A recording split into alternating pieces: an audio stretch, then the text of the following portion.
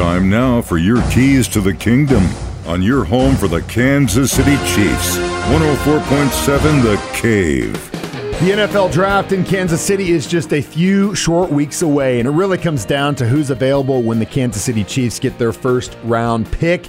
Some may think we might go offensive tackle.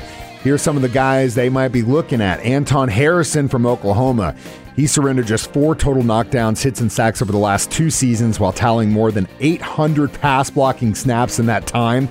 That guy likes to protect his QB. That would be a big pickup for the team. Also on the list, Broderick Jones from Georgia. He started all 15 games at left tackle for the Bulldogs national championship squad, but I have a feeling this guy might be going a little bit earlier in round 1 of the draft. DeJuan Jones, Ohio State, a mountain of a human, 6'8", 374.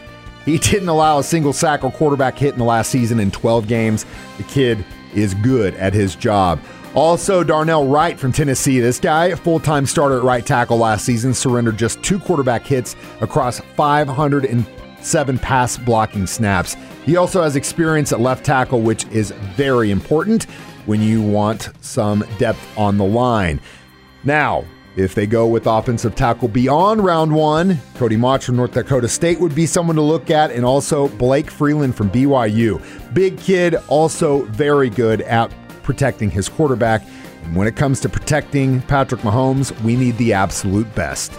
Those are your keys to the kingdom, brought to you by Dr. Mark Melson, the doc that rocks, now at Springview Dental Care, and your home for the Kansas City Chiefs, 104.7 The Cave.